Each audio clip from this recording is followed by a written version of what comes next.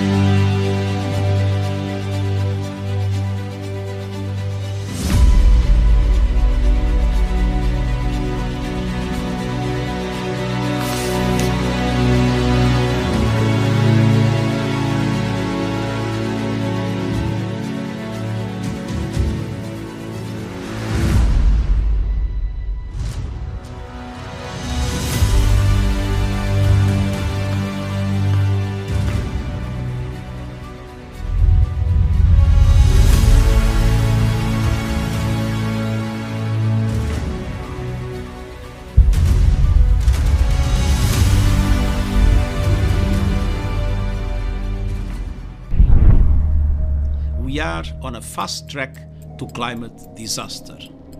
Major cities underwater, unprecedented heat waves, terrifying storms, widespread water shortages, the extinction of 1 million species of plants and animals.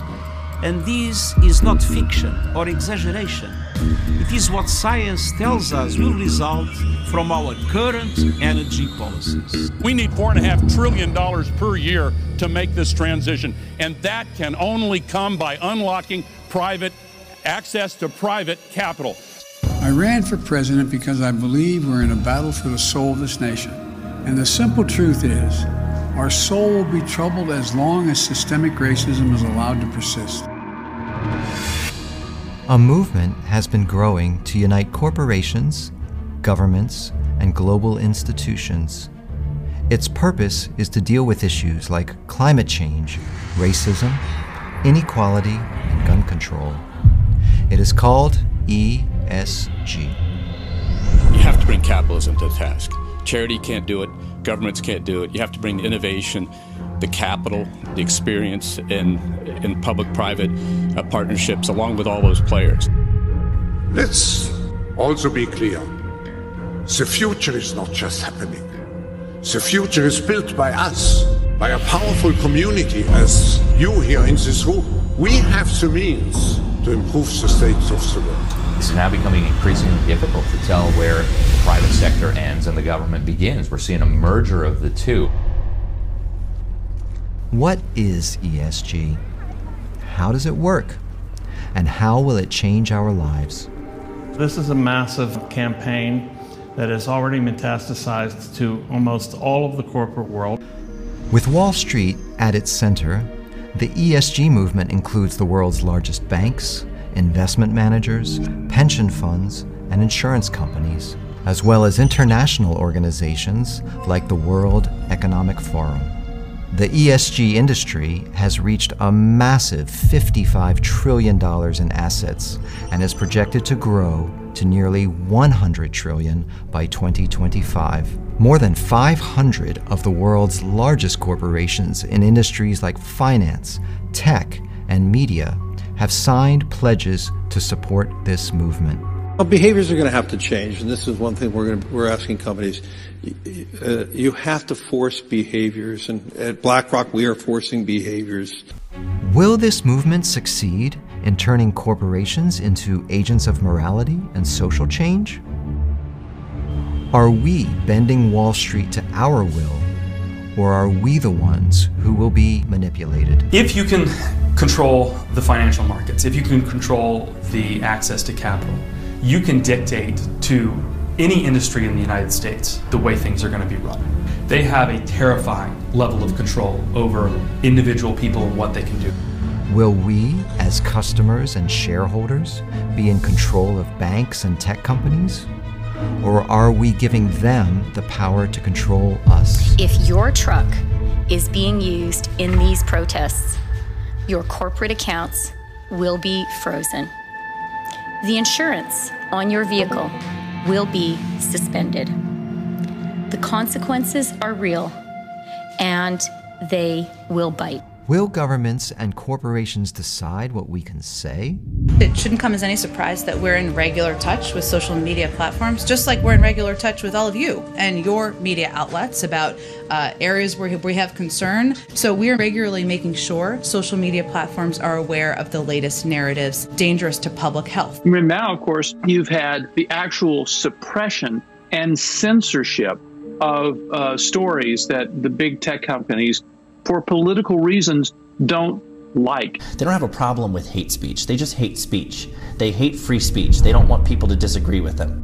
Will they decide what we buy, how we travel, what we eat? 24% of the emissions are agriculture and meat-related emissions.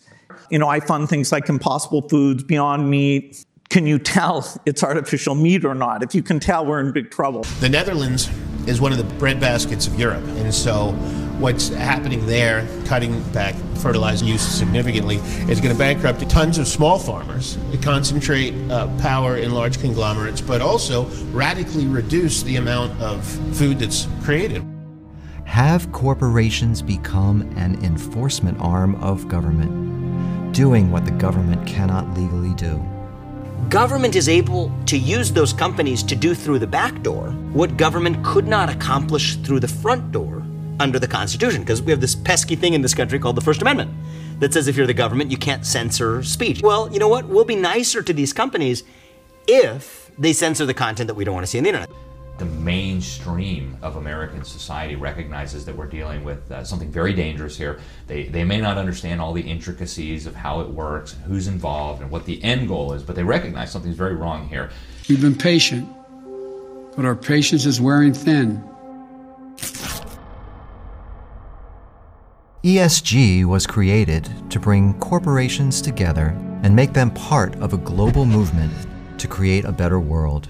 But what is it? That depends who you ask. ESG is actually really simple. All you need to think of it is environmental.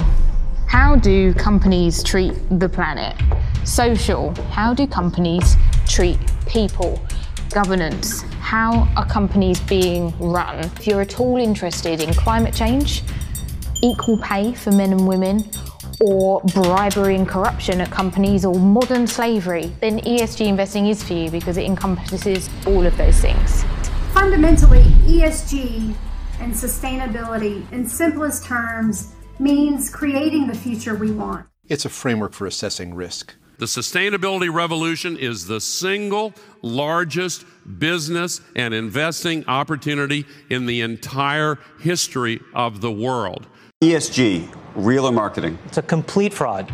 And we had about 448 different ESG-related company engagements with boards and executive management last year. For us, it's much more of a risk mitigation tool. It's a fraud because it's not better for shareholders. It's not better for stockholders. Look, JP Morgan and Goldman Sachs both announced they're not going to do lending in the Arctic for drilling. I mean, how is that better for the shareholders of Goldman Sachs and JP Morgan? The ESG industry has tripled in size over the past 8 years, growing from $19 trillion in assets in 2014 to $55 trillion today. By 2025, ESG investments are projected to grow to more than half of all global assets under management. Who are the players in this system? ESG activists include the world's largest asset managers, who together control more than $20 trillion in investments. It includes America's largest public pension funds. It includes the world's largest banks. It includes global clubs of CEOs and political leaders, like the World Economic Forum. And it includes a host of other activists' finance clubs, such as Climate Action 100+, the Glasgow Financial Alliance for Net Zero, and the Net Zero Asset Management Initiative. Companies who join these clubs sign pledges to use their corporate power to reduce fossil fuel production in favor of things like wind and solar energy and electric cars. Means a large group of asset managers have taken these factors into account when deciding how to invest their money. But not just how to invest their money, but when they invest their money in companies, what principles they have to use as a shareholder to advocate for policies in corporate America's boardrooms. It means that a company like Apple has to vote on whether or not it's going to adopt a racial equity audit proposal at its company. As it did earlier this year, it passed with majority shareholder support, including the support of BlackRock. So As You Sow is a nonprofit, and we engage companies. We engage companies on issues including climate change, racial justice, ocean plastics, antibiotics in meat, pesticides, all kinds of different issues. And what we do is we sit down with companies, we bring them a lot of research, and we try to help them identify material risk and help them to address it. And most of the time, they say, thank you, you guys are like McKinsey for free, and they go off to reduce risk. Sometimes the companies don't want to make any changes, so we escalate by filing what are called shareholder resolutions. So in 2022, we had 196 engagements, and of those, about half of the companies said, thank you, let's go get to work. 99 did not, and so we filed 99 resolutions. Of those, about half, once we filed it, said, you know, we really don't want all our shareholders to be thinking and talking about this. Let's go get to work. So we had about 50 resolutions that were voted on, and of those we had 10 majority votes, and about $2 trillion worth of shares were voted yes on our resolutions. The goals of ESG include disinvestment in fossil fuels, cutting pollution from farming, reducing the use of gas-powered cars, subsidizing wind, solar, and electric cars, fighting for social justice, racial and gender equity, DEI training, diversifying corporate boards by race and gender, taking a stand on abortion, gun control, voting laws, and transgender rights. The World Economic Forum is perhaps the most prominent of the many global clubs that back the ESG movement. It brings corporate executives and politicians together once a year in Switzerland to agree how they will cooperate for common goals. Its founder and leader is a man named Klaus Schwab. World Economic Forum at the moment is mobilizing all its communities, also in preparation of our annual meeting in 21, related to the definition and design of policies which we have to follow in the post-corona era.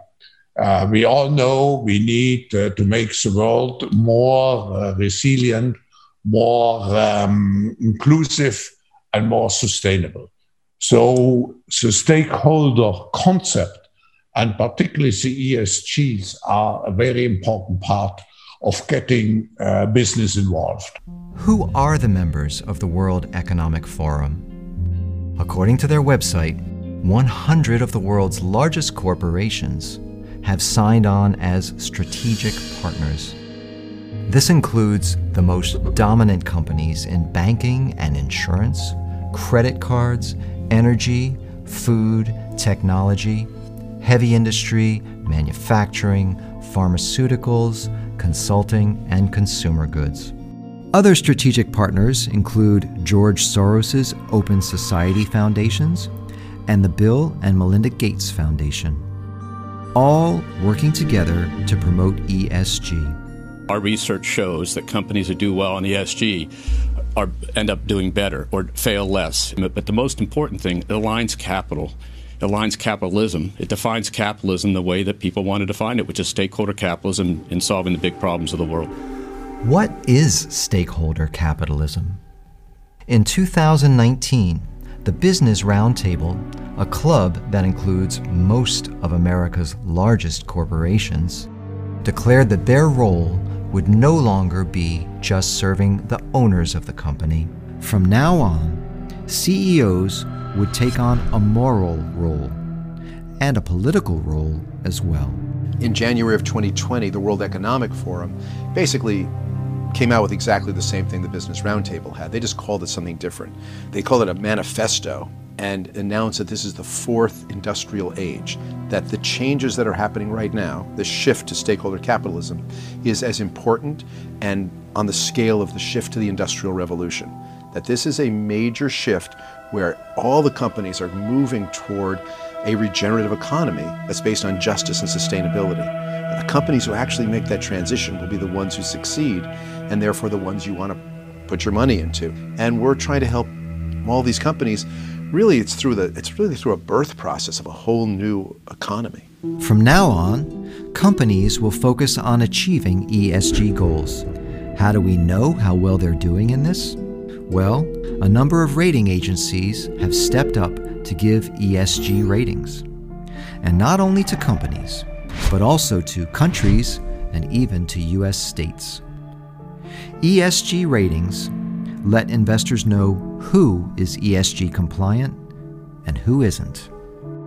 And for those who get a bad ESG rating, the agencies have ESG consultants who, for a fee, will help get those ESG scores up where they should be. So this is the plan. Get companies on board, get them in line with the agenda, and together we solve the problems of climate change, inequality, racism, and gun violence. How do we know ESG is the way to go? Simple, because we're all going there. And yet, despite all the best intentions of the ESG industry, there are dissonant voices who say they're concerned. In a free market system, corporations, companies, business entities, their sole purpose is supposed to be to make money for their shareholders. It forces companies to go out and figure out how they can serve their fellow human being, whether that be growing food, cooking food, producing goods and services that you want to buy. Well, fascism takes that idea and it allows you to keep the private ownership component in a way, but it also hijacks the purpose of the company away from making profit, away from serving the consumer, and toward government-approved goals. And that's what we're seeing with the ESG. ESG are these nebulous concepts of environmental benefits and social benefits and governance, etc. These are goals that are set by governments and policymakers primarily. How does this system work? Let's start at the top.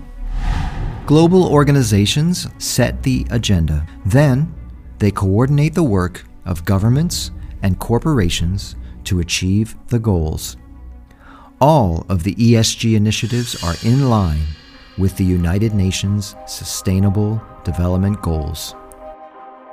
The World Economic Forum and the UN signed a strategic partnership in 2019 to advance the UN SDGs. To solve these huge problems that the world faces, this is UN Week, and the SDGs are the statement of the world of what we'd like to make progress on. The UN SDGs include worthy goals like ending poverty and hunger and promoting health and education. They also include cutting fossil fuels, investing in wind and solar energy, achieving racial and economic equity worldwide, and gun control. Wall Street companies work to make the UN SDGs a reality throughout the economy, promoting them as a way to increase the value of investments while achieving social and environmental goals. In short, doing well by doing good.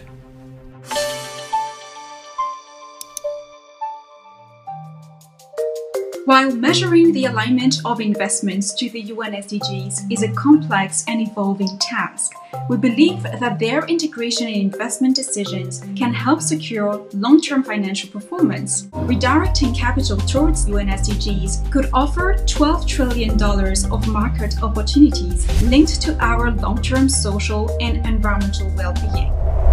The people who control the flow of capital ultimately direct the flow of capital into every industry and shape the behavior of every industry. Because you know what, BlackRock and State Street and Vanguard, these are just three firms.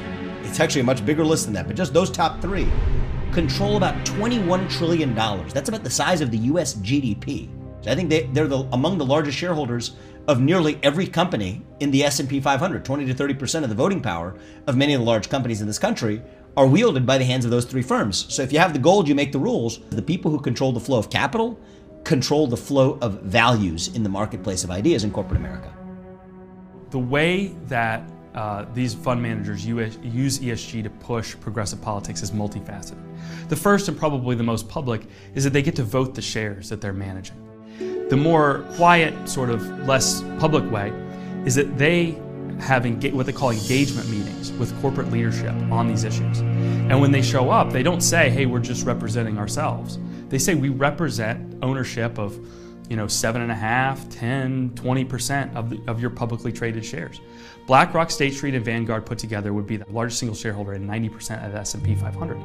So when your largest shareholder calls you and says, hey, I want a meeting and I've got some things I want you to be concerned about and focus on, you have to listen. To encourage the behavior that he wants to see, BlackRock CEO Larry Fink sends an annual letter to CEOs that sets the agenda for the coming year and lets them know the issues they should focus on. Well, if you read his annual letter to CEOs, Larry Fink actually thinks he needs to tell the world CEOs every year what BlackRock thinks so they know what to do. He doesn't have to go around and go to every shareholder meeting. He just tells them what to do in a letter. And the letter the year before last said that we need to get to net zero carbon emissions by 2050, which will require a transformation of the entire economy. I don't remember voting for Larry Fink to transform the entire economy. I don't want him to transform the entire economy. We have the greatest economy in the history of the world. In addition to the world's largest asset managers, America's largest state pension funds, based in states like California and New York, have used the public pension money that they control to drive the ESG agenda. The ESG movement has created its own vested interests, giving rise to an entire industry on Wall Street for tracking, measuring, rating, and profiting from ESG. This includes rating agencies, consultants, accountants, proxy agents, and investment managers. For investment managers, the ESG movement has been especially lucrative. It allows them to charge higher fees because ESG funds are actively managed. Large Wall Street banks are not charitable institutions. They expect something in return for that. And then you look at which firms are rewarded with government packages like who gets the COVID-19 stimulus packages. A lot of that flowed through BlackRock.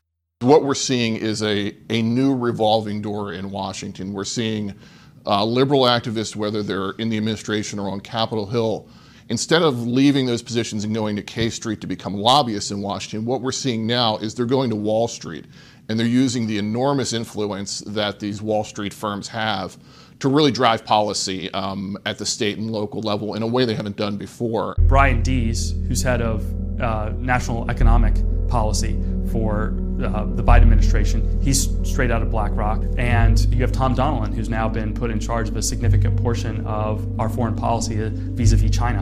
And again, he comes right out of BlackRock. And as you go down the line, I mean, the Biden administration has been heavily staffed by BlackRock alums. And in some cases, it's even scary, some of the issues that they handled when they were at BlackRock. Tom Donilon, for example, recommended to clients while he was there that they triple their exposure to China. And now he's in charge of a portion of the Biden administration's foreign policy vis-a-vis China. The Biden administration has been a strong advocate of the ESG agenda.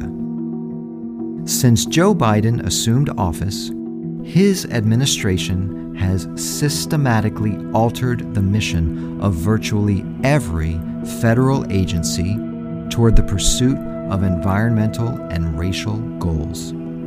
The U.S. Federal Reserve, whose official mission is to fight inflation and keep unemployment low, has declared climate change and racial justice to be among its top priorities. The Fed's San Francisco office issued a statement that racial equity is central to the Fed's mission.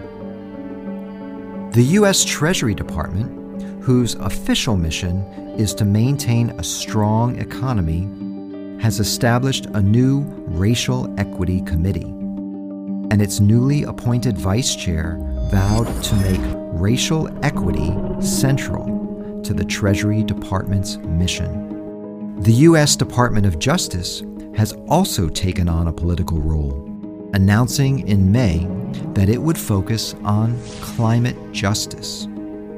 The Environmental Protection Agency attempted to dictate a national energy policy by forcing utilities to switch from fossil fuels to wind and solar, a move that was struck down by the Supreme Court as unconstitutional. The Department of Labor instituted a new rule under the Biden administration, which allows private pension funds to invest on ideological grounds rather than purely for economic returns.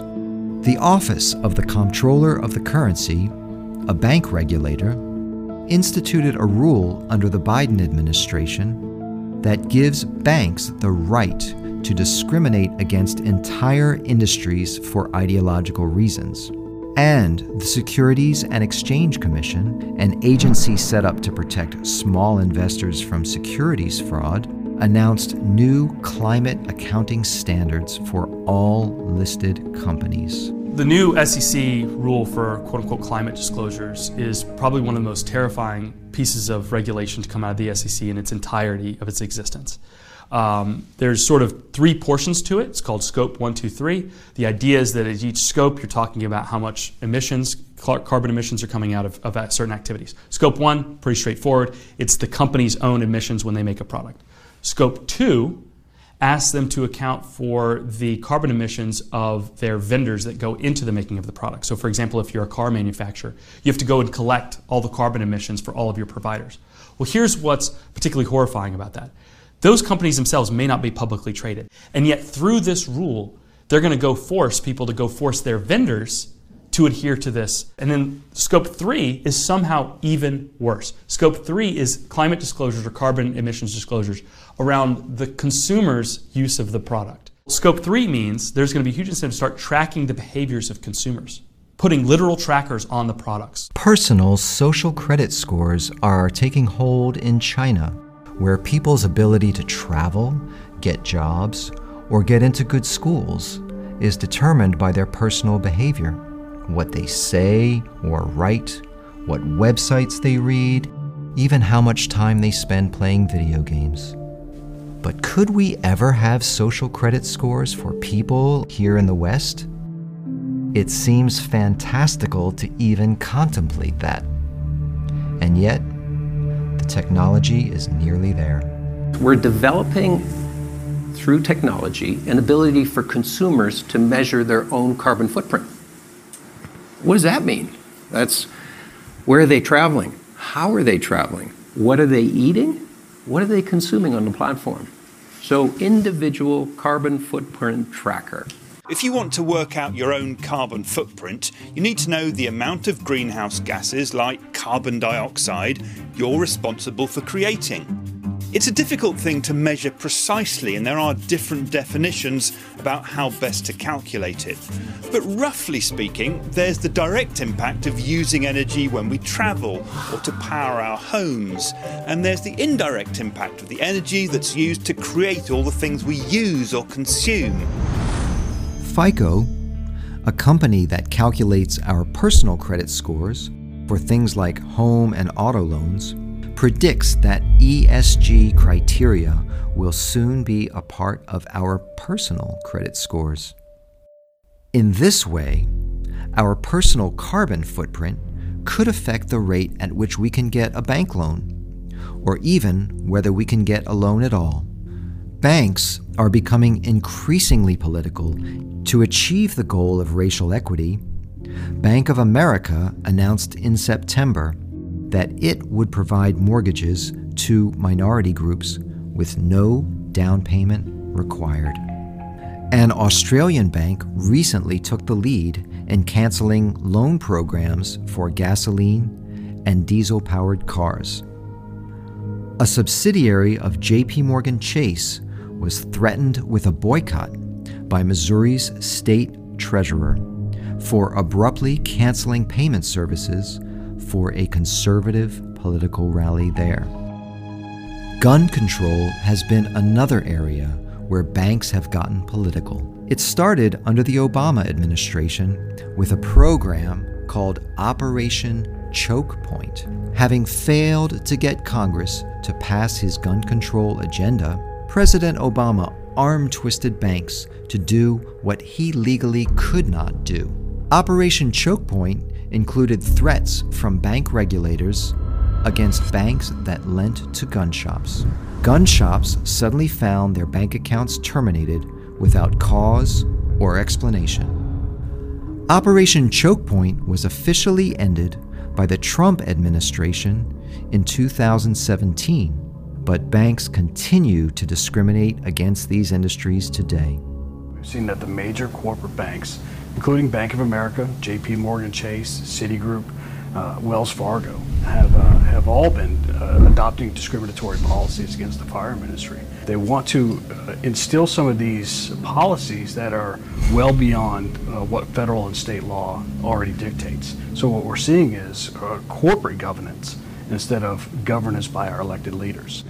Credit card companies have joined the fight. Visa, MasterCard, and American Express will now begin surveilling all sales from gun stores. This, too, was decided in an international forum.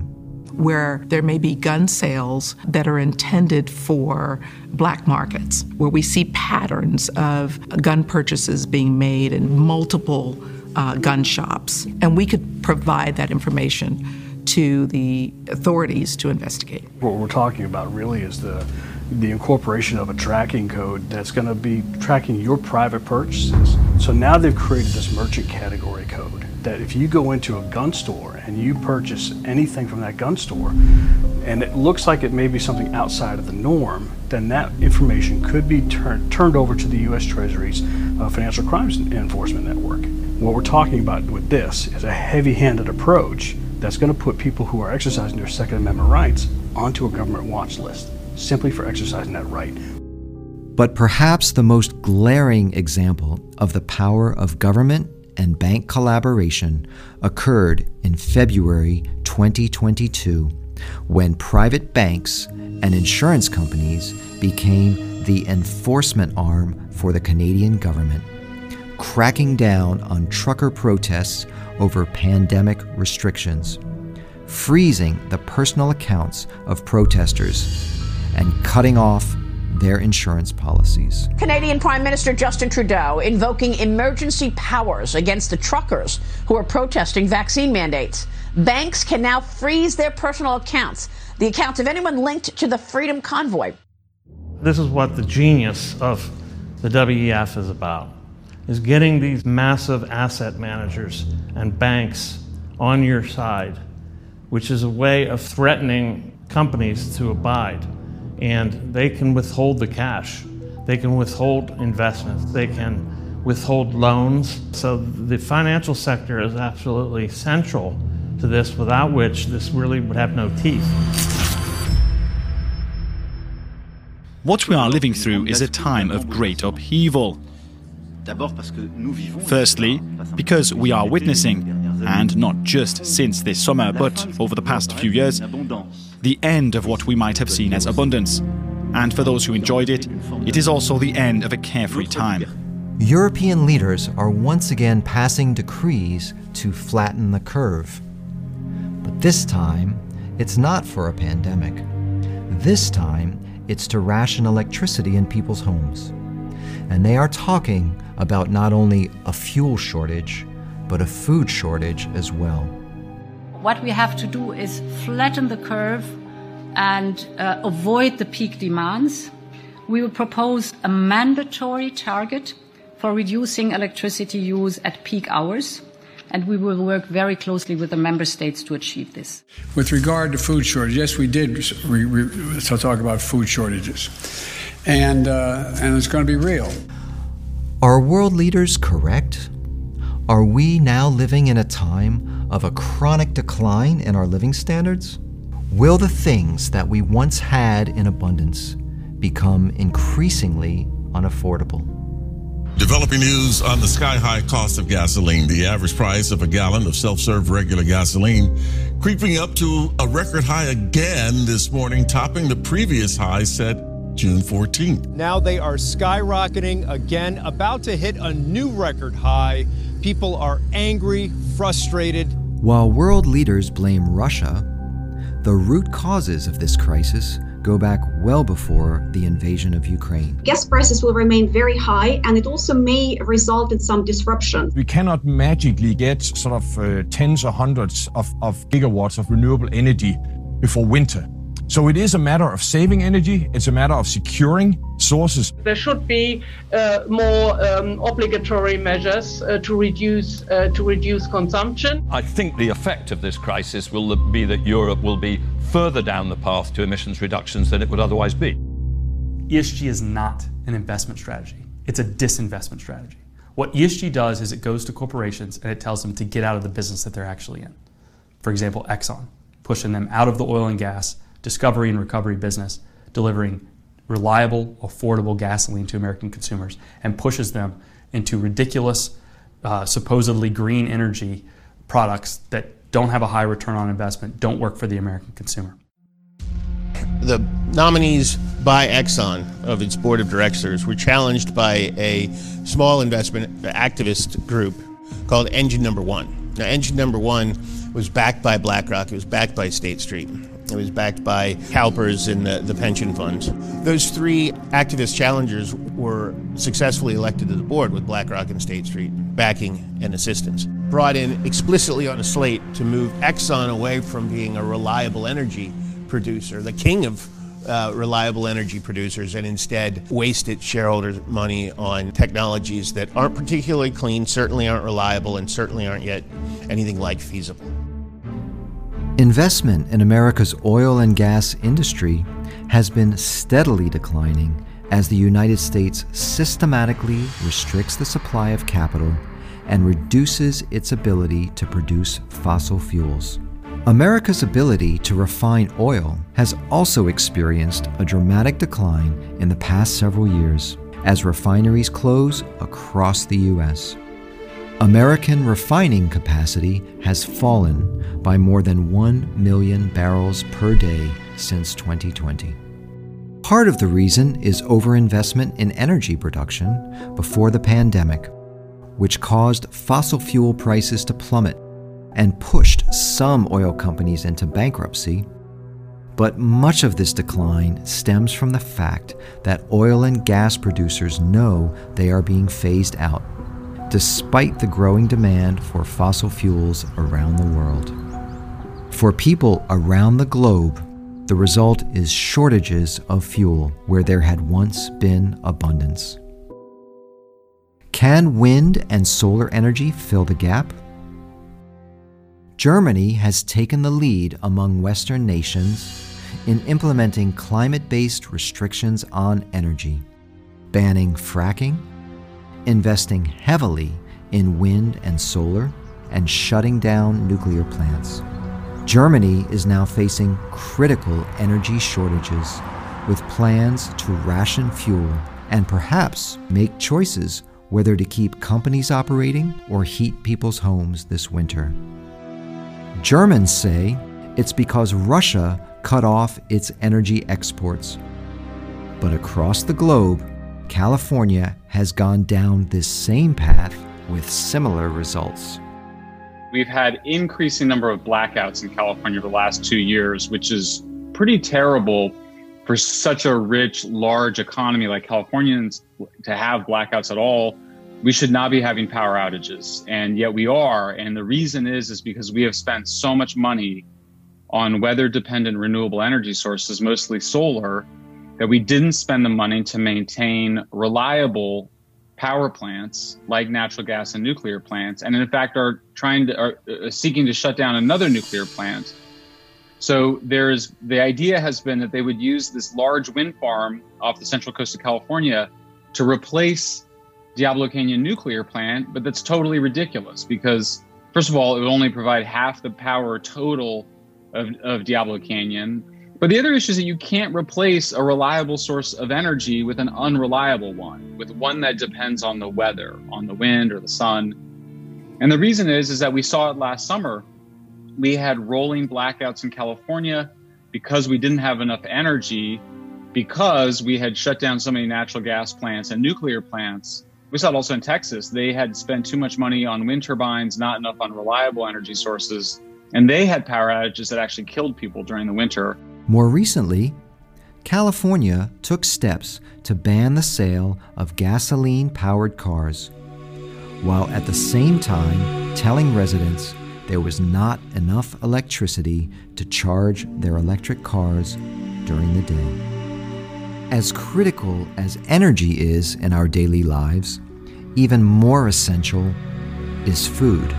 One of the goals of the ESG movement is to transition farmers toward what they call regenerative agriculture. The push for regenerative agriculture comes from the UN Food and Agricultural Organization and the UN Intergovernmental Panel on Climate Change. They stated that in order to reach the goal of net zero emissions by 2050, there must be deep reductions in agricultural emissions. Over the past few years, Nestlé has launched a series of pilot programs in over a dozen markets, all with the idea that by working closely with farmers such as David, emissions can be reduced at the source. Before you scale things up, you have to actually go through a period of intense trial and error and piloting solutions. So this is where farms like these come in that are very close to our global research center, and with farmers that are highly educated and willing to explore new ways of farming. Nestlé has committed to investing $1.3 billion in regenerative agricultural programs over the next 3 years. It's a way of planting crops where you rotate your crops, you have cover crops, and what happens is that the soil actually, every time you harvest, gets richer and richer, and it also is able to hold water much better. So what happens is, when a climate-induced superstorm comes by, the regenerative ag farms are doing just fine. The other ones have lost all their soil. Nestlé, the world's largest food company, contracts with more than 500,000 farmers around the world. And Nestlé is not alone in this effort. Other food giants, including Danone, Kellogg's, General Mills, and Unilever, are also active in this movement. It took General Mills about 2 years. They worked with us, with our experts and their experts, and in 2019 they signed a pledge that said that their entire supply chain they would only buy from farmers practicing regenerative ag. Regenerative agriculture has yielded some very positive results. In some cases, a reduction in emissions, healthier soil, and lower use of fertilizers. While ESG goals apply to all areas of agriculture, the number one target is cattle farms. Because cows account for around 4% of all greenhouse gases, Gates has invested in 2 companies making plant-based meat substitutes, Impossible Foods and Beyond Meat. But farming the vegetables used to make many meat alternatives emits gases as well. So Gates is also backing a company that's created an entirely new food source. This company, Nature's Find, is using fungi, and then they turn them into sausage and yogurt. Pretty amazing. Forget the turkey this year for Thanksgiving. How about insect protein? Jane Wells has that story. Hey, Jane. Hey, Carl, can I interest you in some mealyworms? Consider these gateway bugs. Barclays is estimating that insect protein will be an $8 billion market by 2030. Why? It takes so much less land and water to get the same amount of protein out of insects than it does from traditional animals. Plus, you get more fiber. And in line with ESG farming goals, school kids in Australia are now learning to eat bugs. While the wealthy pour billions into meat substitutes, governments are doing their part to reduce animal farming around the world. Despite global food shortages and sharp increases in the cost of diesel fuel and fertilizer to farmers, some governments are pushing for even deeper cuts in emissions. In the past year, countries like the Netherlands, Canada, New Zealand, and Sri Lanka have set regulations to sharply cut emissions and fertilizer use on farms. In some cases, pushing farmers to the brink. In May 2021, Sri Lanka took the lead in implementing UN goals, banning the import of chemical fertilizers altogether. Because of a cutback in natural gas, there's been a reduction in the production of synthetic fertilizers. Now, that might not sound like a big deal, but I think what most people don't realize is there's about 7 billion people in the world today, and 3 to 3.5 billion of those people, according to the UN, depend on synthetic fertilizers to feed themselves and their families. It's a huge plus for humanity on Earth that we have these synthetic fertilizers, and you can't make them without natural gas. In Sri Lanka, they adopted these green policies. They outlawed synthetic fertilizer. They said everything had to be organic. If you've been following the news, you know that resulted in massive starvation. I can tell you right now, if we continue on this path, and you've got 2 or 3 or 3.5 billion people who can't feed themselves and then their families, this isn't going to end well. So the idea that regenerative ag, that pesticide reduction leads to lower yields is incorrect. If you look at the actual data, you actually get higher yields, and you also are building a product that people want to eat and is not going to cause cancers. The reason that we're having these shortages is actually climate inflation. Why is my bread so expensive? It's because of climate inflation. Everything that we're buying now, it's so expensive, it's because there's reduced supply because of droughts, wildfire, heat waves, all the stuff that is really climate induced. In the United States, policies to cut farming emissions have been more subtle. The new green accounting rule of the U.S. Securities and Exchange Commission requires that all listed companies report the emissions not only of their own companies, but also of their suppliers and their customers. A report by the American Farm Bureau on the SEC Green Accounting Rule states that, unlike large corporations currently regulated by the SEC, farmers do not have teams of compliance officers or attorneys dedicated to handling SEC compliance issues. This could force farmers of all sizes, but particularly those with small and medium-sized operations, to report data that they may be unable to provide, which would result in a costly additional expense or a loss of business to larger farms. Farming in America and around the world is consolidating under government pressure and regulations, with the world's food supply becoming increasingly concentrated in the hands of a smaller number of ultra-wealthy owners. In 2020, Bill Gates made headlines for becoming the largest private farmland owner in the U.S. He had accumulated more than 269,000 acres of farmland across 18 states in less than a decade, shielding his purchase by buying up land through shell companies. Bill Gates is just one of a number of super wealthy investors and global investment funds buying up farmland in America. That's generally what these massive Democrat policies do. They generally empower large corporations, large conglomerates, and disempower small businesses. That's what will happen with these kinds of regulations. You'll find that the large conglomerates, the huge corporations, can comply with these regulatory requirements, and they'll put small farmers out of business. Basically, you're gutting the middle class by getting rid of small business. Those small businesses won't be able to keep up with ESG reporting. And so what that'll do is hollow out the middle, leaving this kind of top-heavy system where there's an oligarchy on top and a kind of actually existing socialism on the ground for the majority. From an economic perspective, this is going to radically decrease our material well-being, our levels of prosperity, but it's also even more dangerous, I think, from a political perspective, where instead of having multiple power centers that kind of keep each other in balance and in check, they're all merging into one monster. Do you really want Larry Fink and Jamie Dimon deciding what's good or bad for the world? That's what you've done. You've outsourced what should be your responsibility as a voter, as a citizen, to CEOs of companies. Nothing good has ever come out of doing that.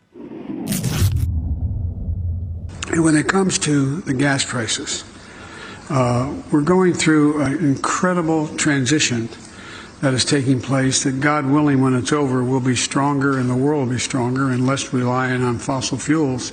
This incredible transition that Biden speaks about has been painful, especially for those who struggle to pay the increasing costs. But we are told we will emerge in a better, cleaner place. Will we? The idea is that renewables are better for the environment, but it turns out that they take 300 to 400 times more land from solar panels than from a nuclear or natural gas plant. They require 17 times more steel and about the same amount more cement than does a nuclear plant. And then you're right, all of that additional materials becomes waste on the back end. The state of California has for almost a decade been figuring out what to do with all the used solar panels, because as soon as you remove them from your roof, they become hazardous waste. It's about 300 times more waste from solar panels as from nuclear. A report by the World Economic Forum states that to meet the Paris Accords climate goals and limit global warming to 1.5 degrees Celsius, 100 million electric cars will have to be built by 2030. However, the report also notes that the production of lithium-ion batteries for electric cars emits twice as much CO2 and uses double the amount of energy as building a gasoline-powered car. This creates what is called a carbon debt for electric vehicles. A carbon debt means that in countries like the US and Germany, the average person will have to drive an electric car for 9 years or 80,000 miles to make up for the extra CO2 emissions that came from building it, compared to a diesel-powered car, and half as much for a gasoline-powered car. The report also states that battery production causes more environmental damage than carbon emissions alone. Dust, fumes, wastewater, and other environmental impacts from cobalt mining in the Democratic Republic of the Congo, water shortage and toxic spills from lithium mining in Latin America, a heavily polluted river due to nickel mining in Russia, and air pollution in northeastern China. The use of wind, solar, and electric cars reduces emissions in the places that use them, but increases emissions in countries like China that manufacture them. Are we doing nothing more than exporting CO2 emissions to China?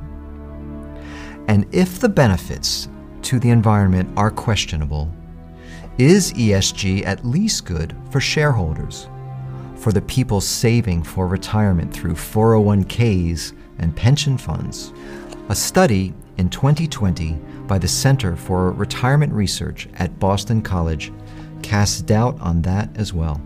The study found that while 2/3 of public pension funds invested for social or environmental goals, ESG investments reduce annual returns by 70 to 90 basis points.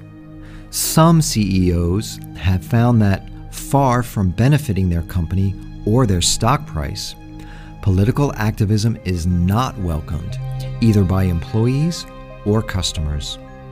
While some applauded the Walt Disney Company's activism in favor of sex education in elementary schools, a large number of its employees and customers were offended. The decision by Coca-Cola, Delta Airlines, and Major League Baseball to fight against voter ID laws in Georgia also alienated a large number of their customers. When Coca-Cola came out and opposed that Georgia voting law, and they also implemented a critical race theory HR policy internally at Coca-Cola. A poll came out shortly after that showing that 37% of Americans said that they were less likely to buy Coke products after those positions were taken. Well, I'd love to have been at the board meeting where the CEO comes in and explains to the board why all of a sudden 37% of Americans are not interested or less interested in buying Coca-Cola products. Disney saw its stock drop like a rock. You know, people that had loved Disney for years are now refusing to go. And it's not because Disney has bad amusement parks.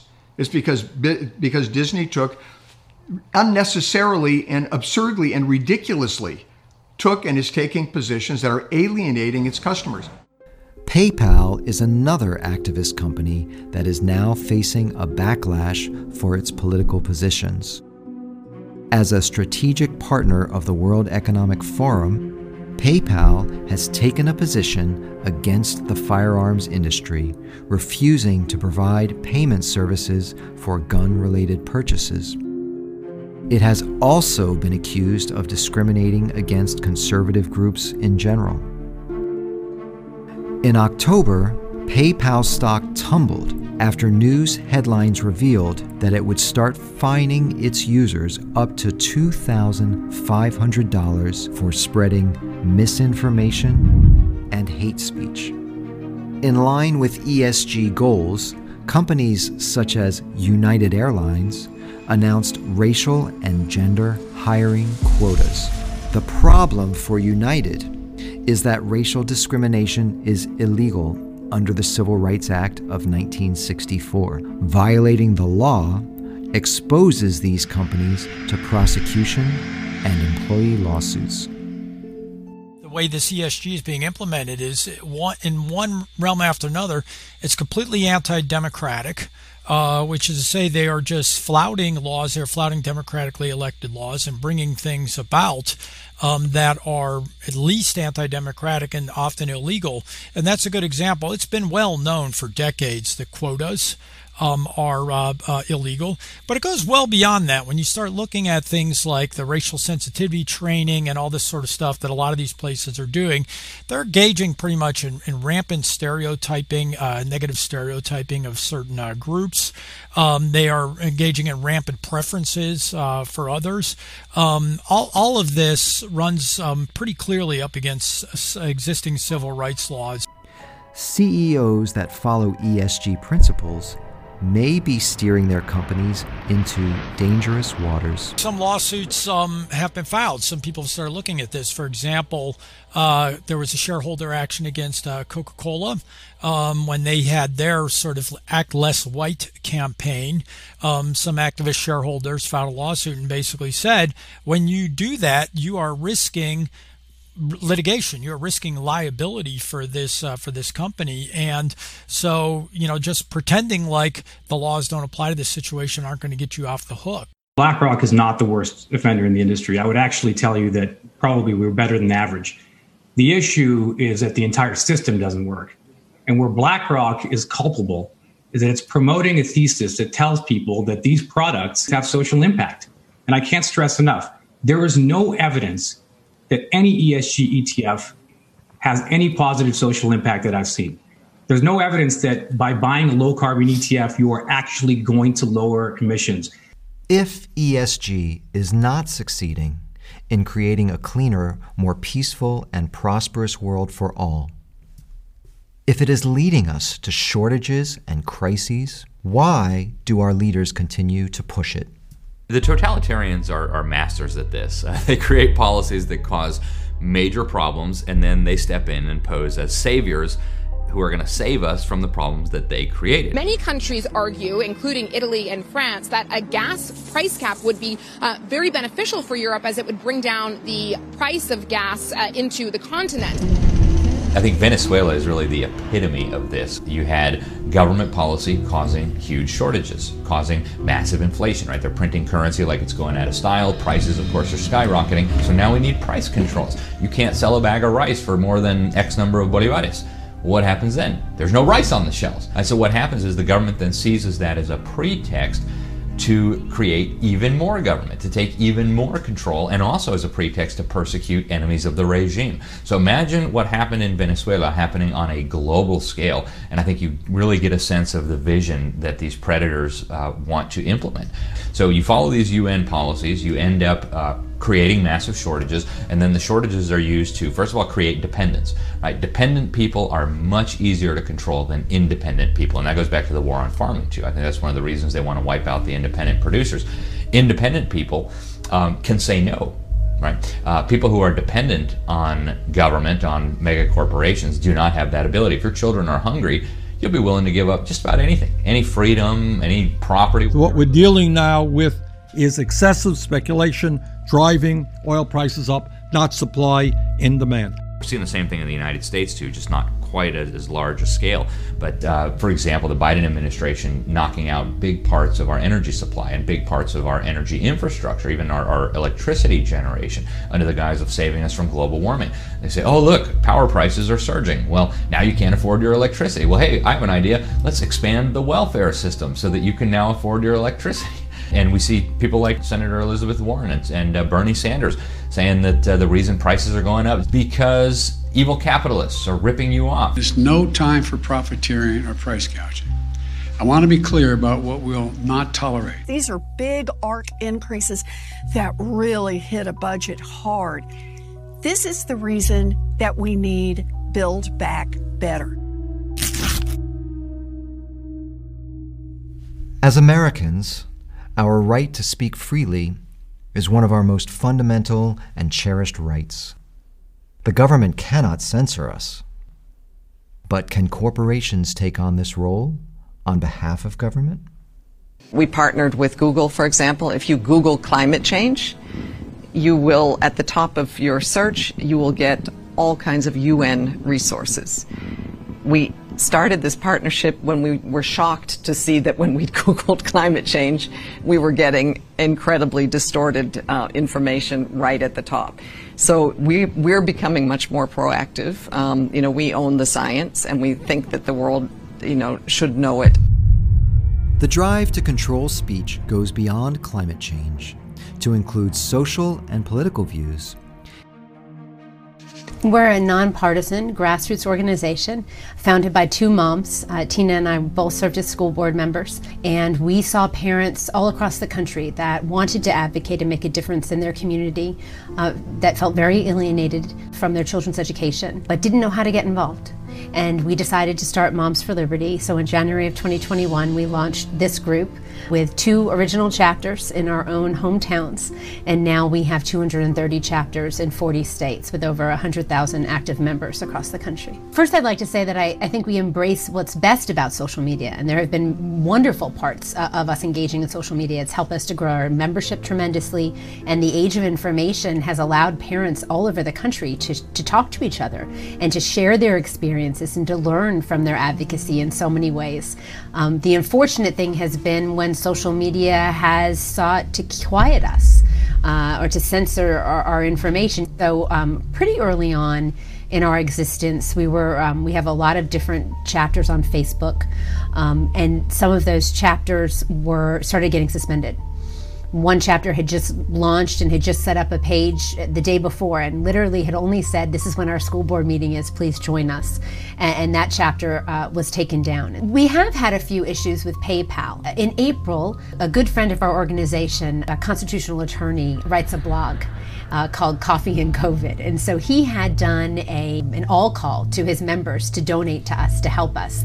And so over the course of a very short span of time, a day and a half or so, 2 days, we had over 5,000 unique donations, and about $125,000, $130,000 was donated to Moms for Liberty, which was just amazing because we started with $500 selling t-shirts out of a back bedroom.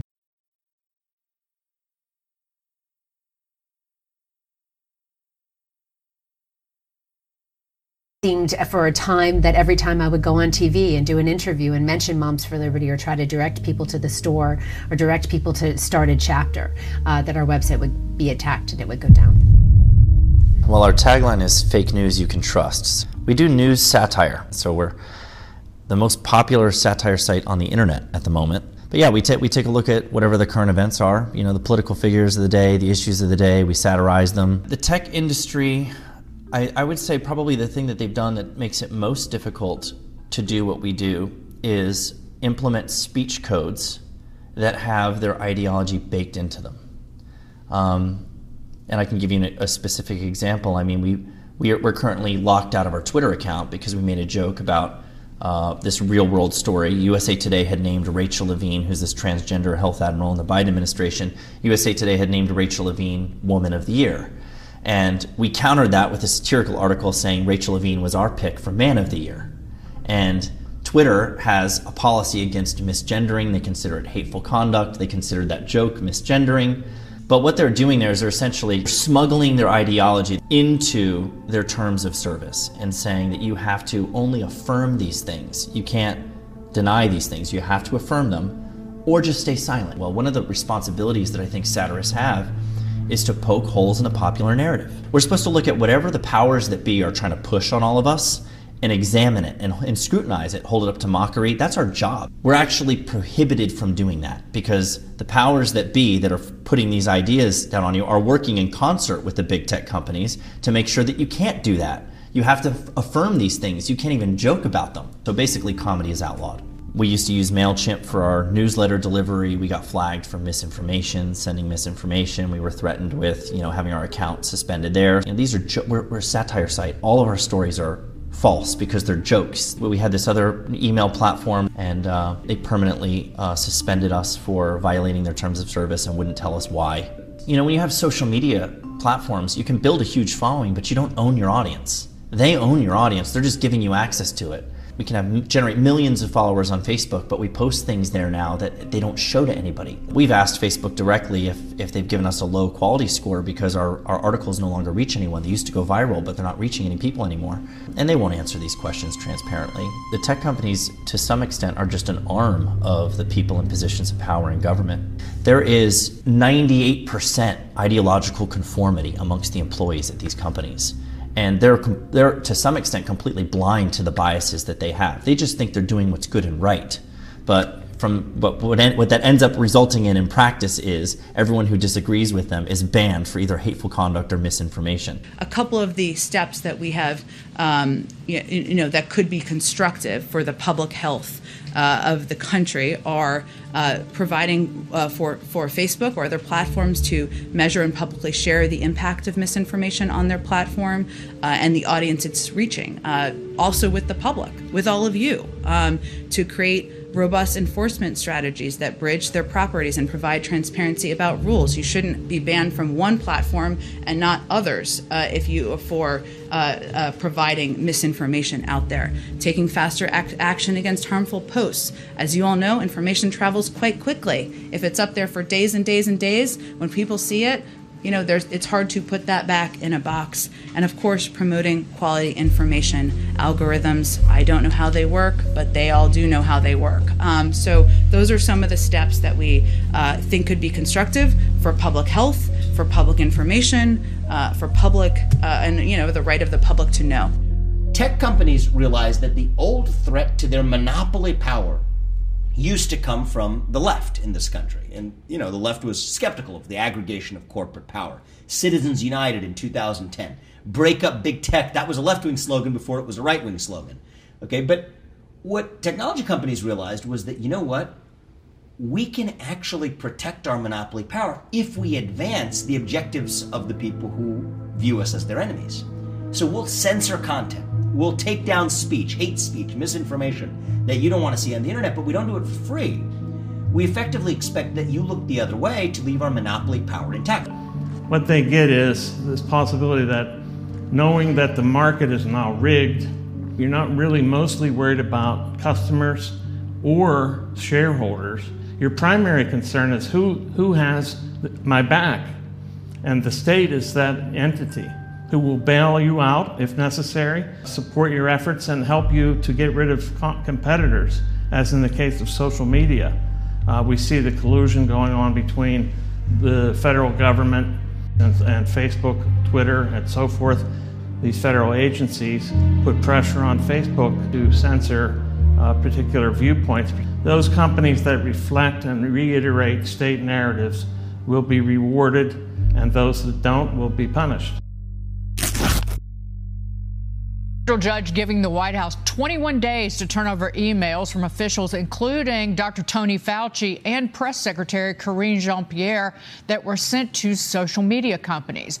It's all part of a lawsuit filed by attorneys general of Missouri and Louisiana, accusing the administration of colluding with big technology companies to censor information on Hunter Biden's laptop, COVID-19, free speech on elections, you name it, they censored it. I believe this may be one of the biggest cases to reach the United States Supreme Court in this century. Why? Because if the government can compel media outlets on what they can and can't say and what the American public sees and doesn't see or reads and doesn't read, then we are absolutely in a tyrannical style government. This is one of the most important lawsuits, I think, of maybe our lifetime. The government has fought tooth and nail to prevent the public from finding out how they are pressuring private social media companies. This has really just emerged in the last few weeks as part of this litigation. And I think one of the reasons why there hasn't been as much litigation in the past is I just don't think people realized, or it didn't dawn on them, the degree of the bad behavior by these companies and their collusion with each other, and the degree to which the government has been leaning on them as well. We know that the government doesn't have the ability to censor speech, especially political speech.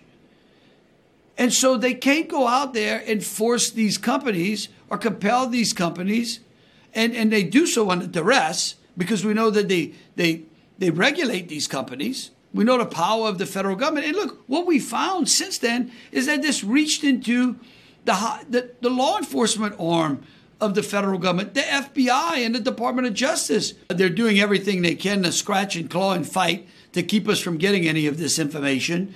Remember, this is our government, supposedly. And so, the U.S. Department of Justice and Attorney General are claiming that there's some sort of privilege to the information that we're looking for. I would remind the U.S. Attorney General that there is no privilege for violating an American's First Amendment rights. We see this in these cases where the government has leaned on these, Twitter, Facebook, these companies to censor speech that the government deems misinformation. And it's pretty clear that they're not just suggesting that they've got all kind of regulatory tools, and they've shown a willingness to use them to force their will on private actors. And that's why this case is so important. Is we need to start taking this problem of the regulatory state seriously, and recognize that the old ideas of how we try to regulate government action may not be enough to understand the lawlessness and the abusiveness of the modern regulatory state. While state AGs pursue legal remedies, a growing number of states have now introduced or passed laws against ideological investing of state pension money, effectively prohibiting ESG investments from public funds. In August, the state of Florida went one step further and took away the ability of asset managers to vote the shares owned by Florida pensioners and employees, as well as prohibiting political discrimination against employees. A public spat between the Disney Corporation and Florida Governor Ron DeSantis made headlines in April when Disney CEO Bob Chapek publicly fought against a Florida law that prohibits teaching of sexual topics to children in grades kindergarten through third grade. Disney's CEO Bob Chapek, initially non-committal, saying after the governor signed the bill into law, Our goal as a company is for this law to be repealed by the legislature or struck down in the courts. This state is governed by the interests of the people of the state of Florida. It is not based on the demands of California corporate executives. We don't vote on CEOs. We don't vote on some global world forum. This is the United States of America.